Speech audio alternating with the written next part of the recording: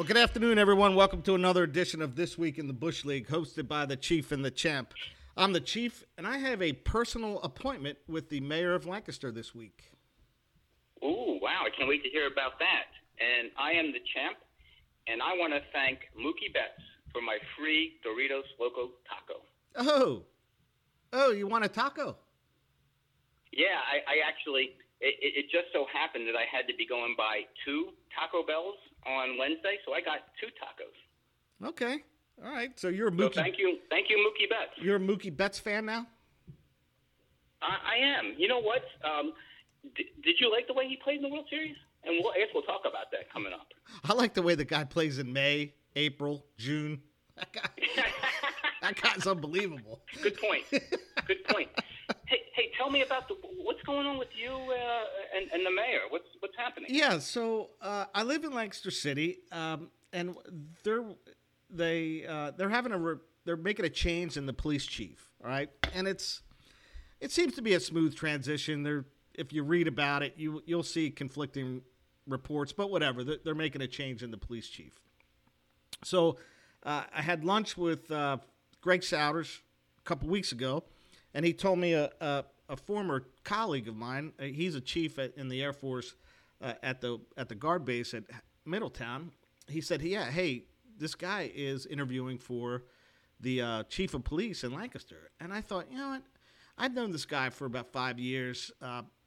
He's a retired Pennsylvania State police officer, and then he was a traditional air guardsman while he was a policeman. Then he switched over to full-time to the Air Force, and then they must have contacted him. So I thought, I'm going to call the mayor's office. I know I'm going to get a recording, but, I'm going to say, hey, I'm a resident of the city. I know the guy you're interviewing. I've worked with him. The guy's an awesome personality, awesome leader. There's some characteristics that I think would make him a good fit here in Lancaster. And I said, here's my name, here's my number. If you have any questions, give me a call back. So that was Monday morning. And I didn't expect anybody to call, but I thought, you know what, I'm going to call, leave a message. Maybe others will as well. I don't know. And then on Wednesday of that week, I get a call. I didn't recognize the number, answered it, and they said, hey, this is, I can't even remember her name, saying from the mayor's office in Lancaster City. The mayor would like to speak with you next week. Would you have time? So I just kind of chuckled. I'm like, yeah, have her give me a call. So I have an appointment at 1 o'clock this Wednesday, November 4th, to speak with the mayor about the police chief interviewee. So there you go. Wow. Yeah. Wow. That's good for you for having a little bit of a political activism. I'm going to take a different route on this, and I'm just going to say that I think the the mayor of Lancaster is probably a closet fan of this podcast and really just wants to meet you and find out who you really are. And I think he's a fan of the show. So, well, okay. Right? A couple things. Number one, it's a woman. So now I know. apologize for that. Now I know how you think. Secondly, trust me, our podcast is coming up in the conversation somehow. I'm gonna bring it up. Maybe I'll end it and say, hey, I have a weekly podcast, so I can't stay on too long. So get to your point. Hey, maybe what you can use is use the old software that we started with this podcast, Tape a Call, and we can put it on there, and you can have your own agenda. This would be awesome. Wow, which league goes political? Yeah. So friend of the Roosters. What's her name? Yeah, I knew you were going to ask me that. I have to do some research on her. It's Deanne. I can't pronounce her last name. I'm not good with that. I'm going to spell it. You know what? Why don't we do this instead? Why don't we cut to the chase and just have Bill do a little research and get back to you? So Deneen Sorace, Sorace. She's been a mayor a couple of years. Okay. And I think she went to Rutgers. I did look up that much. I just wanted to see where she went to school. I've always found it interesting where people go to school. So absolutely, I was going to do that. Thank you for telling me. Yeah. That's what I got this week. 1 o'clock. Of course, we're doing a phone conversation, and she's going to call me. So. Okay. Yeah. All right. Pretty interesting. Well, you know, as they say, you and I have that real radio face, so it's probably better on a phone call. Right. So if you have some ideas of how I can slip in the twibble in this conversation. Yeah. Hey, for anybody listening to this podcast before Wednesday, please text us and let us know. You know, Mrs. Mayor, it reminds me of an episode on Twibble. So that's what maybe I'll bring it up. And I got to figure out what do I call her, right? I think it's Mrs. Mayor, right? Mrs. Mayor, I would say. Yeah. Right. Your Honor. Not to be confused with John Mayer. Right. All right. Right. So if Very nice. if my buddy becomes the police chief, I talked to him. I called him and said, "Hey, I made a call for you, and I didn't think it'd be that big of a deal. And I'm meeting with the mayor on Wednesday." And he laughed, and I said, "Hey, if this works out, I want a parking pass. I just want to be able to park anywhere I want." There's got to be a little bit of quid pro quo here, doesn't there? Yeah. So anyway. Excellent. All All right. right. So hey, did you watch that World Series? Talk to me about this. I did. You know, Dodgers win first time since what, 1988? Yeah, and I watched that World Series too, and I was as shocked of Kirk Gibson hitting that home run as I was Blake Snell being pulled out. The shock was about the same. What was your thoughts on that? I'm glad you mentioned that because I completely. Okay, so here's two teams, completely different styles, right? I mean, Tampa is really into the sabermetrics, and I'm sure that Kevin Cash had a whole bunch of situations that said, "Hey, get to this point, these number of pitches, this inning, this is when you pull Blake Snell." And I think the eye test said you leave him in, right? Yeah. I don't think there was a question of leaving him in. Yeah, he was cruising. I mean, yeah, he gave up a run, but he had 9 Ks, I think, in 6 1/3 innings when he took him out. I mean, you're not going to shut that Dodger team out. I mean, you're probably going to give up 2 or 3 runs, and that's okay, right? Yeah. I was a little disappointed in that, and obviously Blake Snell was too, and half of Twitter. But I don't, like we talked about before, the Dodgers have too much. I think they have too much hitting to like they're not going. If they played 15 games, the Dodgers would win 8 of them. I don't think it mattered. 6 games, 7 games. I think the Dodgers were going to win. Were you impressed by their hitting? It's a pretty good hitting team.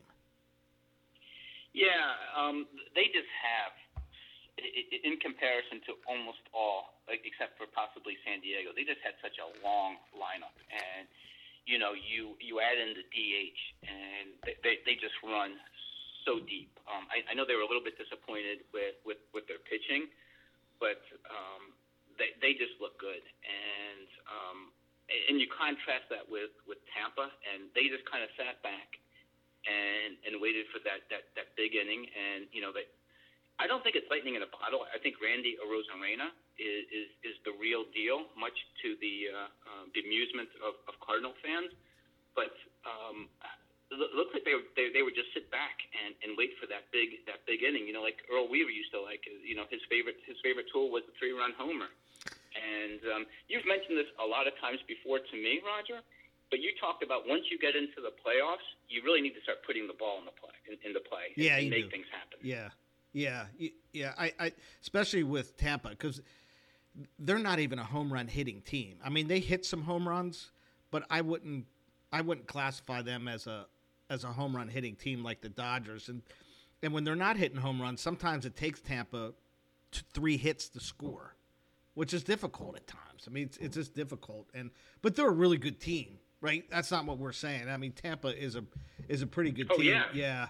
And their pitching is solid, and I think when you get to Blake Snell in the 6th game that you need, man, you ride him to the end. you ride him to the end. And I think of, we had talked about Bob Gibson in the past. Like, can you imagine Kevin Cash going out there? Going to get It would be McCarver cutting him off at the line saying, dude, get back in the dugout. He's not going to play with you. Exactly. Get back in that dugout, man. The old Bob Gibson line when Tim McCarver, and tell me if I'm repeating myself here. Yeah. When McCarver used to come out to the mound, he said, the only thing you know about pitching is that you can't hit it. Now get back there. Get back there. Yeah, and Snell's won a Cy Young. You know what I mean? He's considered one of the best pitchers in the league. You know, jeez, oh man. But yeah, and the Dodgers pitch the same way. I mean, Dave Roberts yanking guys left and right, and that's why I don't want the DH, because you can't do that if you got to throw a pinch hitter up there. You're definitely not doing it in a 2-1 game. You know, that's one of the reasons I don't like the DH. And I've talked about this before, and I agree with you, because people say, well, how hard is it to make a double switch? But I think it's everything that goes behind that, right? Because now if you're in the 6th inning and you know that Snell's spot is coming up 4th or 5th, now when do you get your bullpen up? And you get them up early, you get them up late, and this has a real effect on pitchers and bullpen management, and you don't have those same kind of issues when you have a designated hitter. No. And you don't have to think, all right, if we go into extra innings, I need to keep one guy back. Like I can't. Correct. Yeah. But you don't have to think like that, because you definitely don't want to use all your players and then go into the 12th and you got 2nd or 3rd with 1 out and you got to hit a relief pitcher because you don't have any other players, right? Yeah. That's why I don't like it. The other thing, it was interesting, and I caught it at different angles, the Manny Margot stealing home. Did you see it live? I love that. I don't know if they had actually pulled back when they were showing that live, and I glanced up. I'm like, he's stealing home. Yeah. And why do you think he was safe? I think at first glance I thought he was, but okay. Yeah, but stealing against Kershaw is the perfect opportunity, right? He's a lefty, got his back to you. They already got the shift going. Their baseman's nowhere near that bag. And he has that crazy lift his arms all the way up stretch move. Yeah, Kershaw did a good job recognizing it, step it off, and make. He did. Yeah, because if that throws off to the right, it's not close. Margot gets in. Yeah. Yep. Yeah, I thought, and that was one of the more exciting plays. Other than the ending of game 4 with the base hits with Arozarena on second base and Brett Phillips. And Bill talked about this, right? For anybody that didn't see it. Brett Phillips hits a ball into the outfield, and I'm trying to think who was playing center field. Was it Bellinger that kind of kicked it around a little bit? It was Chris Taylor. Okay, all right. And then Arozarena stumbles going around third base, and you think he's going to be thrown out, and the ball goes off Austin Barnes' glove, and the run scores as Arozarena is falling across the plate, and it really reminded me, as Bill texted us, of a wiffle ball game. Oh my gosh, yeah. And when you see it, like when you see it in different angles, you know what I mean? When you see the camera with the guy falling and the center fielder kicking the ball around and the catcher thinking he caught it and the ball's in the backstop, it's crazy. It's like a circus out there. And the fact that was the winning run makes it even all the more weirder. Like that's how that game ended. You're probably walking in the dugout like, what the hell just happened? What the hell was that? And I don't know if he would have. I don't know if Taylor has the arm to throw him out anyway. Maybe he did, but it would have been close either way, I think. So I don't think it would have mattered even if he picked the ball up. It was a relay, right? Taylor threw it into Max Muncy, and I think the ball Muncy kind of threw the ball off the line. He did, bit. Yeah. It would have been close if Arozarena didn't fall, but it was funny though. Yeah, that whole thing was. Oh my gosh. Hey, so let's jump into the Bush League playoff picks.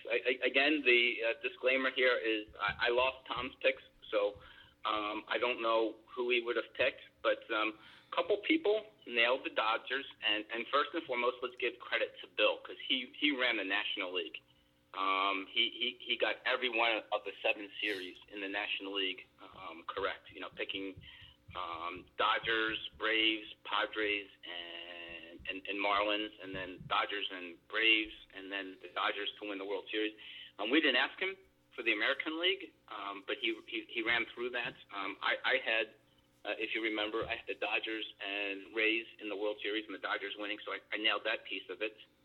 I think you had the Dodgers losing to the Indians in the World Series. Is that correct? I did. Yeah, I had the Dodgers getting through the National League. And all right. It's funny. They almost didn't. I mean, being down 3-1 to Atlanta and Atlanta's pitching laid an egg. But yeah, that was close. I thought the Braves were actually going to beat them, but yeah, that was a close series back then. They could have. Yeah, they should have. Yeah, and Casey did pretty well, although he had the Braves winning the NLCS and the World Series, and Josh just picked the first round, but he had the Dodgers also.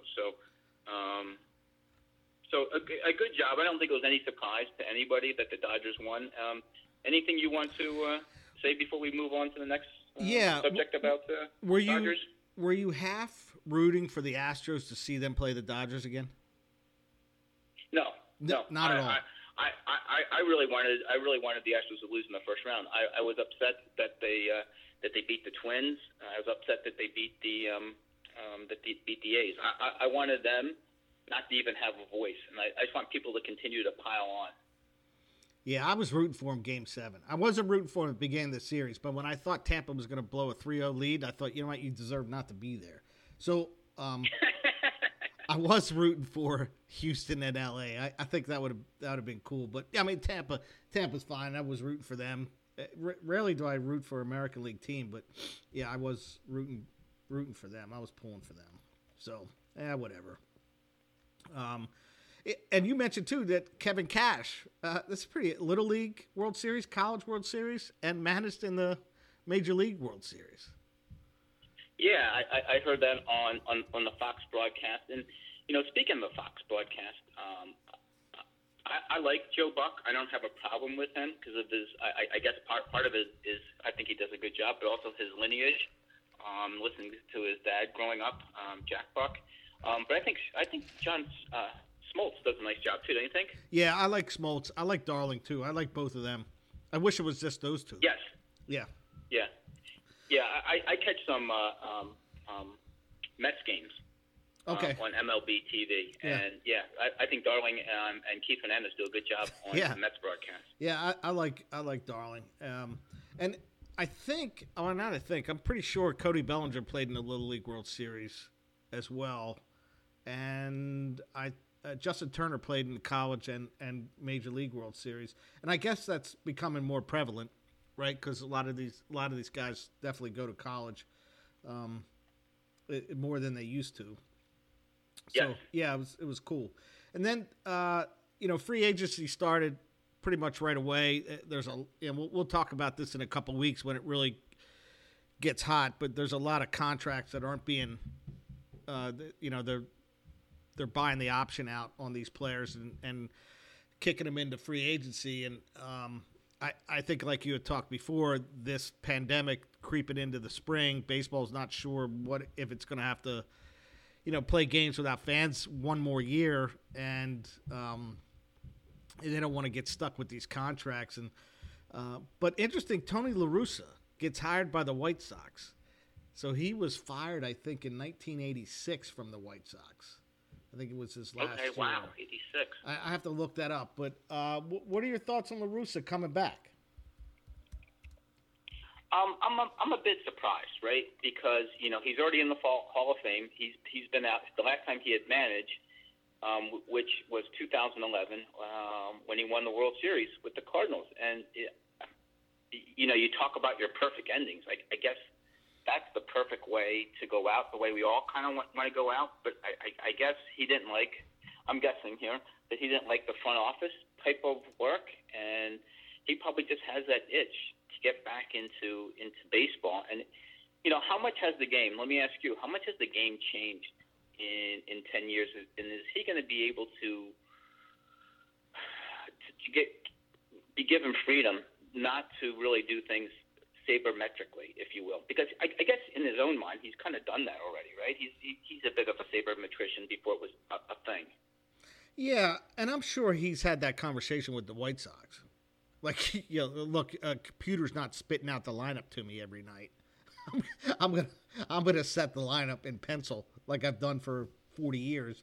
But yeah, he was an out of the box thinker. He was one of the first ones to bat the pitcher eighth, right? Wasn't he a guy that would do that?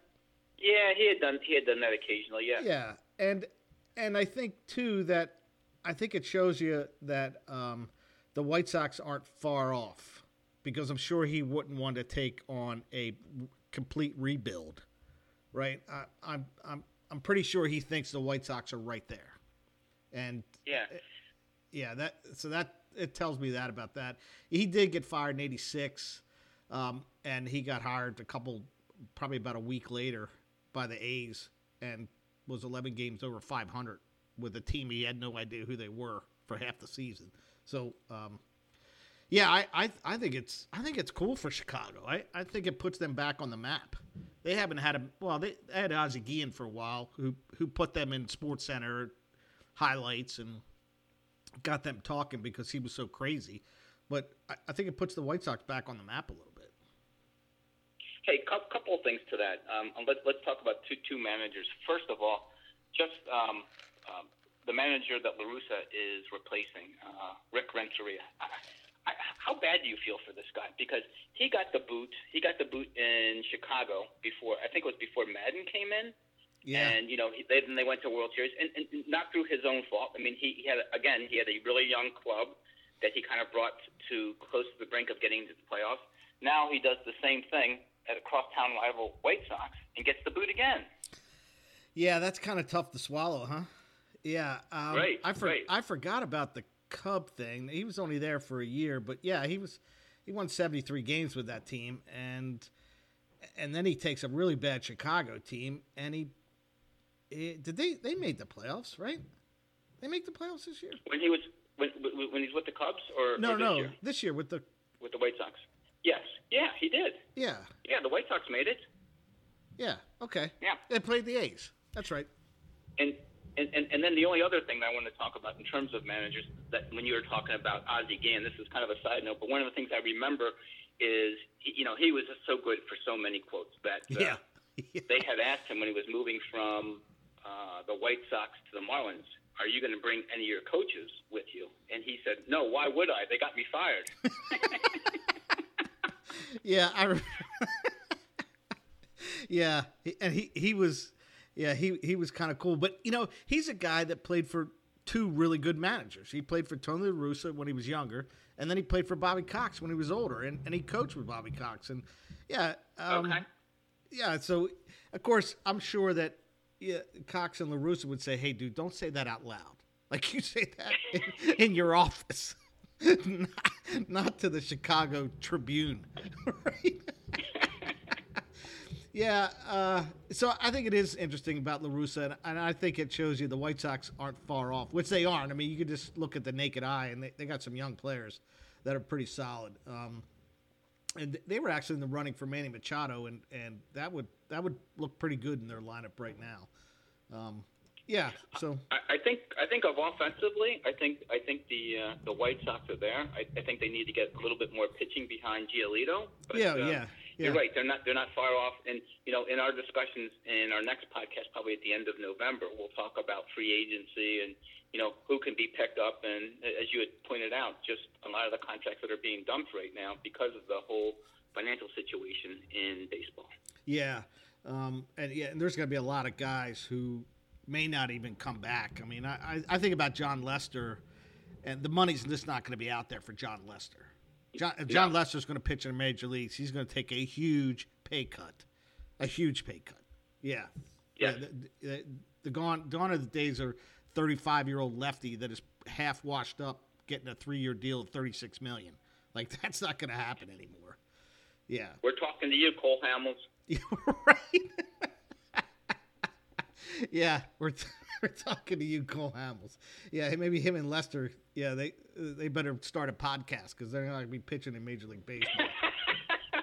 Yeah, not at $12 million a year. Maybe for $500,000 minor league contract. We'll see how you do. Yeah. Okay. So we got today in baseball history. So today, Denny McLain is the unanimous choice for an American League Cy Young Award.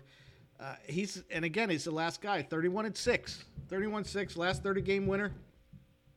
And he was 24 years old when he did that. Wow. Yeah. So he would win it again the next season and then pretty much fall off the planet. Of course, he won the World Series that year with the Tigers. He pitched for a couple teams after Detroit. He didn't pitch at St. Louis, did he? He pitched at St. Louis? No, Okay. no. He pitched against St. Louis in the 68 and 68 World Series. Yeah. Then we all know about the trials and tribulations of Denny McLain. 1984. This is kind of interesting. I forgot about this when I read it. That Peter Ueberroth was named the incoming commissioner of baseball, replacing Bowie Kuhn. Do you remember Peter Ueberroth? I do, and this is fresh off of his successful, at least financially successful, run in the Olympics, because he was the coordinator. I'm not sure what they call that. Right. For the 1984 Olympics held in Los Angeles, and I guess most Olympics before that date and after that date have been really run financially in the red, and he was very successful in getting that to be financially in the green. And I don't know. I don't really know much about his stay as commissioner, his history as a commissioner in Major League Baseball. What do you remember about him? I don't remember a lot. I do remember the Olympic thing, and of course, I mean it's easy to make money when the Russians don't come and we win every damn gold medal in the Summer Olympics. So if you can't make money off that Olympics and it's in your home country, that's a problem. I just remember he was more hip, young than Bowie Kuhn. Bowie Kuhn looked like an old history teacher that you just despise looking at, right?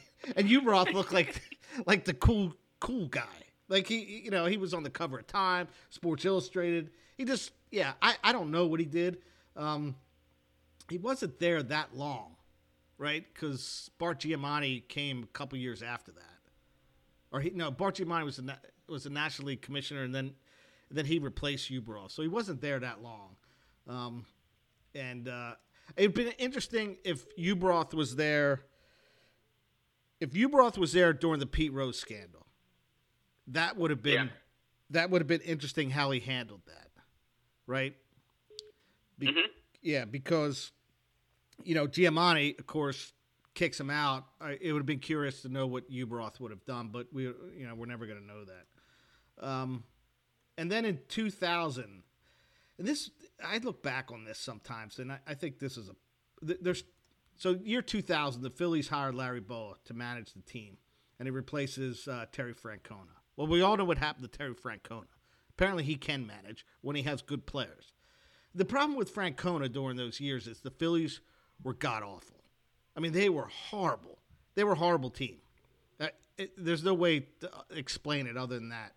And I think if they would have hung on to him, I think the Phils, when they got to that 2006 era, 2006 to 2012, I think he would have been a valuable asset for the organization. But, again, we'll never know. You're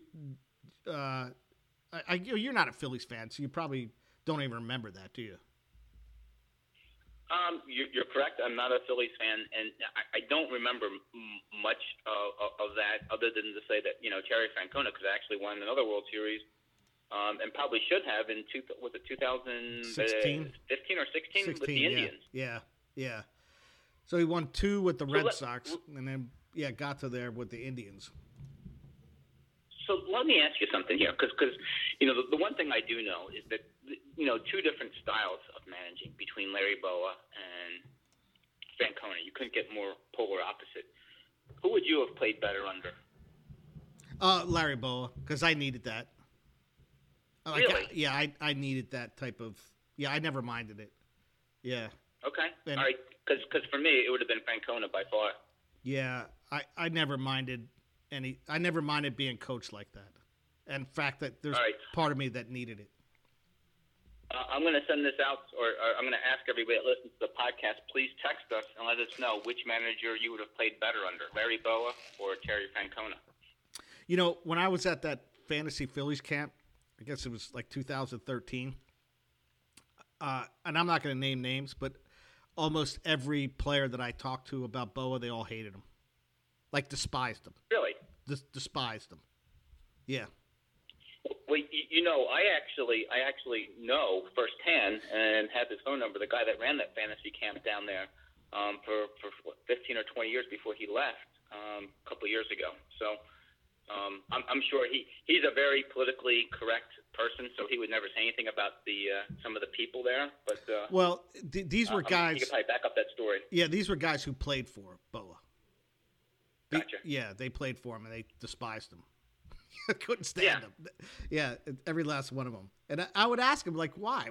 He's like, and they would tell me stories and on the surface, if you don't understand the context of the story, which I didn't all the time, I would think, all right, yeah, I can see how that could rub you the wrong way. But, again, when you ask me, I never minded that. And, sometimes I needed it. So, yeah, I although I think he was kind of brutal. Though Kruk didn't mind. Yeah. Yeah, Kruk doesn't say bad things about him. So, okay.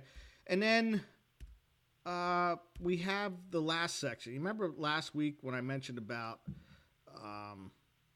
having a wing of the Hall of Fame for players who maybe not are Hall of Fame players but have significant contribution or cultural contribution to the game? Remember we talked about that? I do, and I think we got, besides you and me, we got Rick Lake actually was one of the first to add a contribution in terms of who he thought one of these players might be. Right. So I'm going to throw out a couple names, and then I'm going to want your thoughts on them. So Okay. I have a name for it in Cooperstown. It'll be called the Rooster Wing. Okay, so in the Rooster Wing, the initial inductees would be, of course, Julio Franco. I threw some stats out last year. He played 23 years. Last year, he was 48 years old. He actually played in the American League, the National League, the Mexican League, the Korean League, and the Japanese League. He played in all 5. Holy cow. Yeah, that's pretty impressive. I mentioned Jamie Moore. He pitched 25 years, lasted 49 years old. He won 21 games at the age of 40, had 269 wins, right? So he's going to be in there. Then we got Tommy John, who pitched for 26 years, 288 wins. His name is in the lexicon of baseball. And I would argue that there are many millennials, who are true baseball fans who know what Tommy John surgery is and have no idea who Tommy John is. Hey, what was the chance that Tommy John actually had a surgery named after him? What? No, it was a bad joke. I forget what comedy show I had that, but yeah, Tommy John's career could have ended at age 31. It was at 1974 before he had the surgery in 75, the whole experimental surgery, and he came back and pitched 8 more years after that. He pitched effectively. Yeah, he pitched effectively. Yeah, he had a 3.3 career ERA at 288 wins. That's pretty impressive. So Tommy John is one of the initial inductees.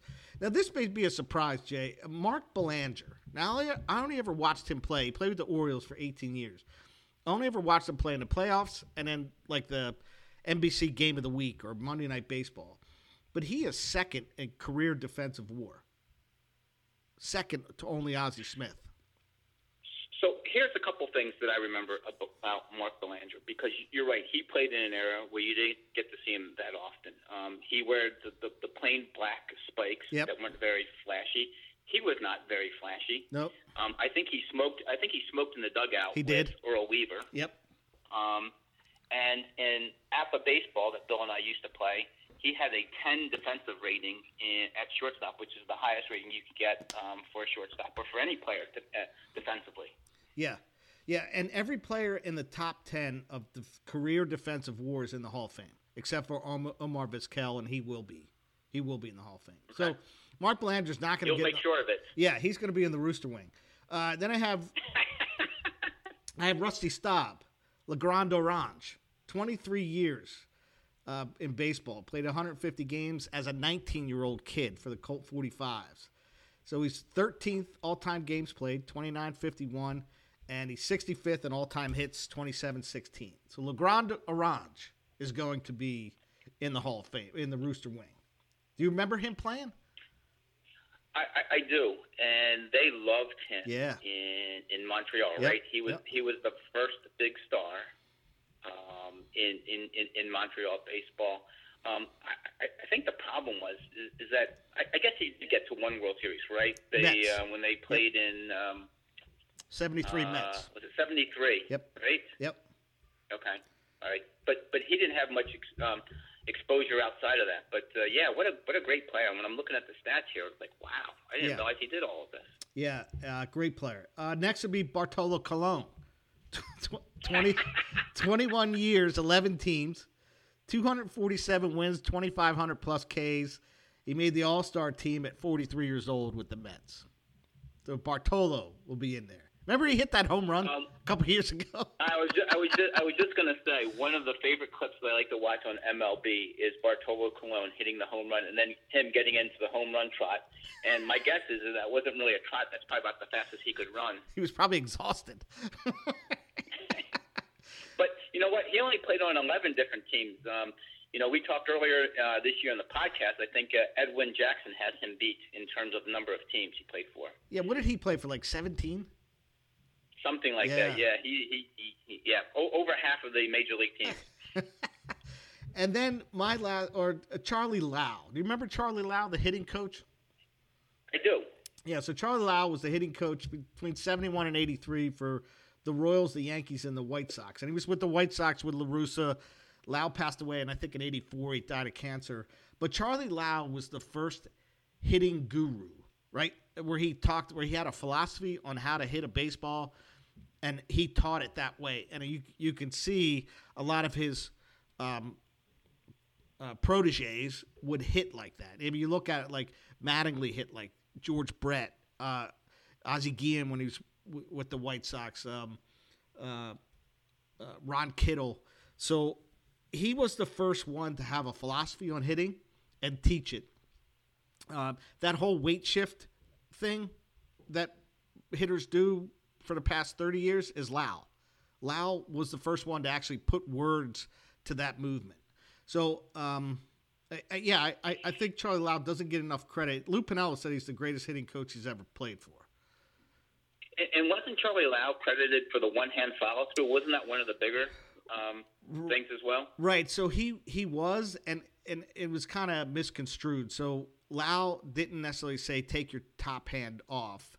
It was if you can't get the extension that you need, take your top hand off. Like if gotcha. Because his point was to extend. Everything gets extended through the ball and up and over. So it'd be a little. He was a little more on hitting the top half of the ball. That's what his philosophy was. Of course, now it's hit underneath the ball or don't hit the ball. That's the hitting philosophy now. But Charlie Lau was the first hitting guru, and you'll see we see that a lot now in baseball with the leg kicks and the timing and all that other stuff. But specifically, the weight shift was Lau was the first one to put words to that kind of movement. And then you had brought up Curt Flood as being in the Rooster Wing. Talk about why you think Curt Flood ought to be in this part of the Hall of Fame.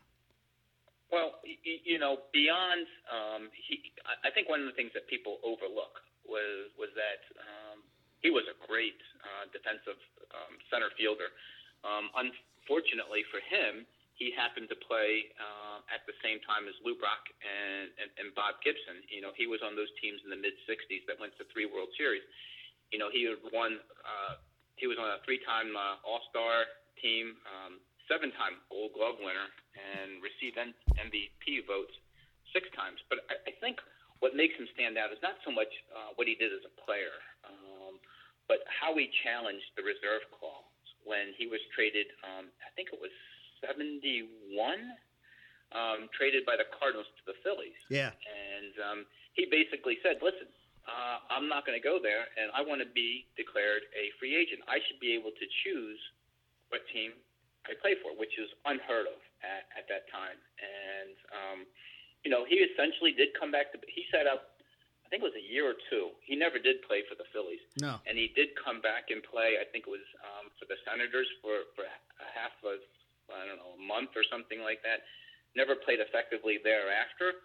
But even though he lost his case, he paved the way for free agency. So a lot of these players that are getting million-dollar contracts, multi-million-dollar contracts, really owe a debt of gratitude to Curt Flood and what he did. Because he basically, Once he challenged that, he was blackballed from baseball and never to really play again.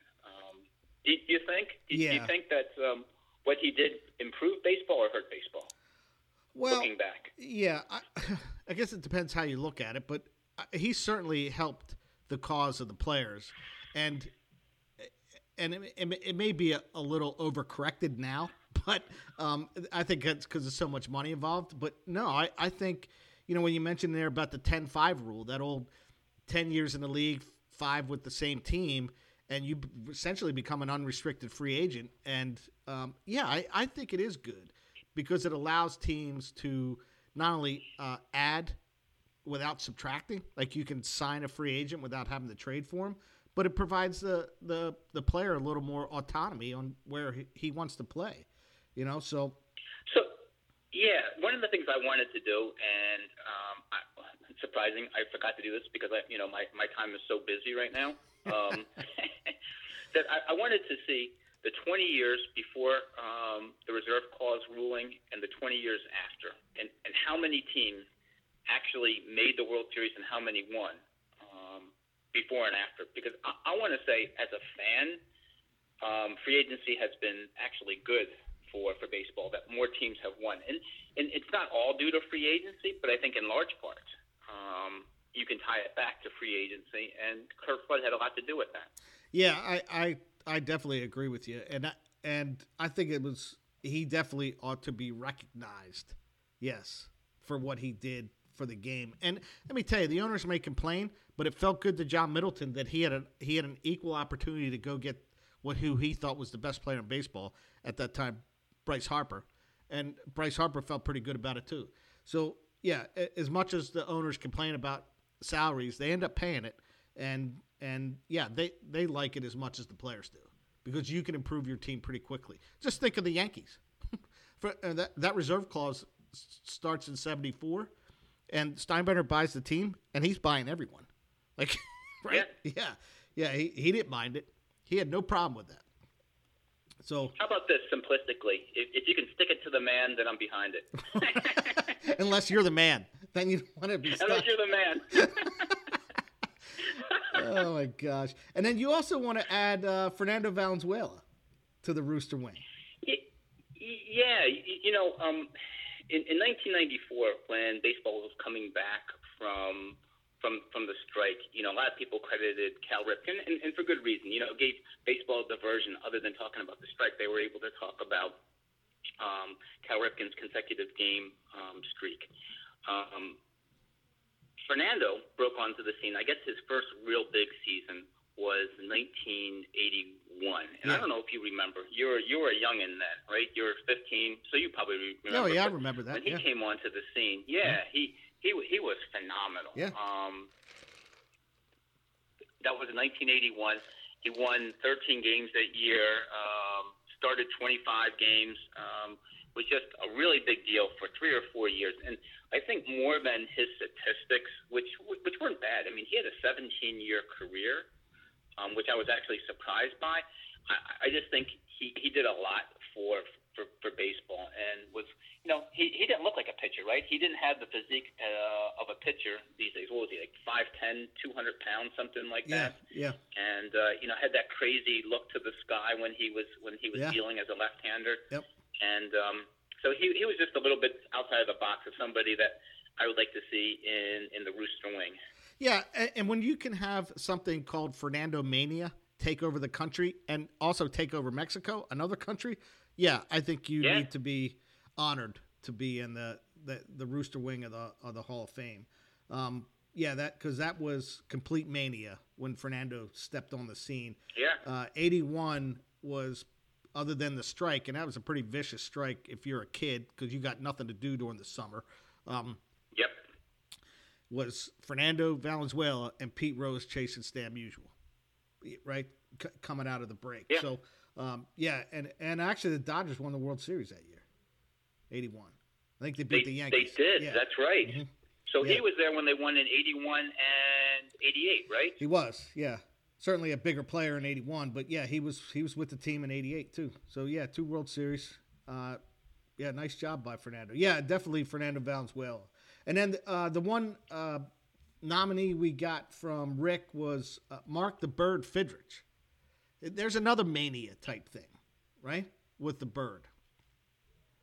Yeah, so I did a little bit of research on him. I guess I didn't realize that he only played 5 years, and his biggest year was his rookie year in 1976. He won Rookie of the Year that year, placed 11th in MVP voting, went 19-9 with a 2.34 ERA. But here's one of the things that was really interesting with him. Besides, he was a very eccentric pitcher, named Big Bird. In that year, when he went 19-9, he threw 250 innings. He only struck out 97 batters. Yeah, I'm seeing that, and he walked 50. Yeah. Walked 53. So, I mean, that is not a pitcher that you would see today, that he would even get a chance, I don't think, to play. And did you see, there was a special, I think it was on MLB, about Mark Fidrich, and you were talking about how they still love him in Detroit. Yeah. That was a good documentary, and we had talked about it. He was out of baseball at 25 years old, and he was a high school kid, so he was 25 years old with no education beyond high school and probably limited money because they didn't make a lot. And, he seemed pretty cool about it. I think he become a truck driver? Is that what he did? Yeah, right? Yeah, he had his own trucking company, Yeah, so definitely someone who sparked the interest of baseball. He pitched in the 76 All-Star game. He started, and that was in Philadelphia. And he was the one who used to talk to the ball. He would manicure the mound, right? You remember all that? Jump over the foul line. Yeah, jump over the foul line. Jump over the foul line. Yeah, he just looked like he was just having fun. And, it would have been interesting if he could have hung on for the early 80 Tiger teams and been a player. So, definitely Mark Fidrich into the wing. The only other guy I wanted to bring up, and I bring him up a lot just in conversation, but I really think he should be in the regular Hall of Fame, but I'm going to stick him in the Rooster wing, and that's Al Oliver. Wait for it. Wait for it, everybody. Wait for it. Everybody knows what's coming. Who is it? Al Oliver. All right. There we go. 18 years. Top 50 all-time in doubles. 58th in hits. He has a career .303 batting average. From 76 to 84, it's 9 consecutive years he hit over 300, and 11 to 13 years he hit over 300, from 72 to 84. And this is what sticks out to me, right, with him. So his average year is 619 at-bats. That's official at-bats. That's not including walks, hit by pitches, sacrifices. 619 at-bats. Average year. His average year, he struck out 52 times in those 619 at-bats. Wow. So you do the percentage. 92% of the time, he's put the ball in play. I mean, that's crazy. That's the same percentage as Tony Gwynn. Right? Yeah. So let me ask you a question here. Do you think Al Oliver may have suffered from, being on some great teams, but he wasn't the best player on the team? I guess when he started, he was right in the shadow of Roberto Clemente. And then you get into the We Are Family years, and you got Willie Stargell on the team. You got, and then you move into the Dave Parker era, that type of thing. Do you think he just got overshadowed?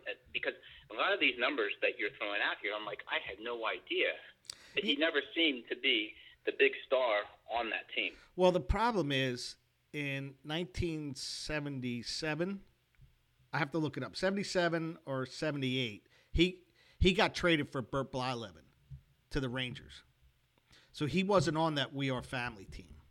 Gotcha. Yeah, okay. so Blyleven. So he played in Texas for 5 years.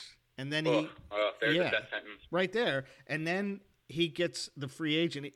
He got traded to the Expos in 82. 1982 was after the strike, yeah. Yes, 82. He gets traded to the Expos in 82 for Larry Parrish. Oliver should have won the MVP, and he finished third. So I think Dale Murphy won the MVP, and Pedro Guerrero finished second.